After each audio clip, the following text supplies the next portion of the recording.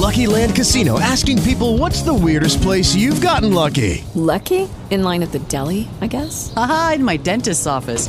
More than once, actually. Do I have to say? Yes, you do. In the car before my kids' PTA meeting. Really? Yes. Excuse me, what's the weirdest place you've gotten lucky? I never win and tell. Well, there you have it. You can get lucky anywhere, playing at LuckyLandSlots.com. Play for free right now. Are you feeling lucky? No purchase necessary. Void where prohibited by law. 18 plus. Terms and conditions apply. See website for details.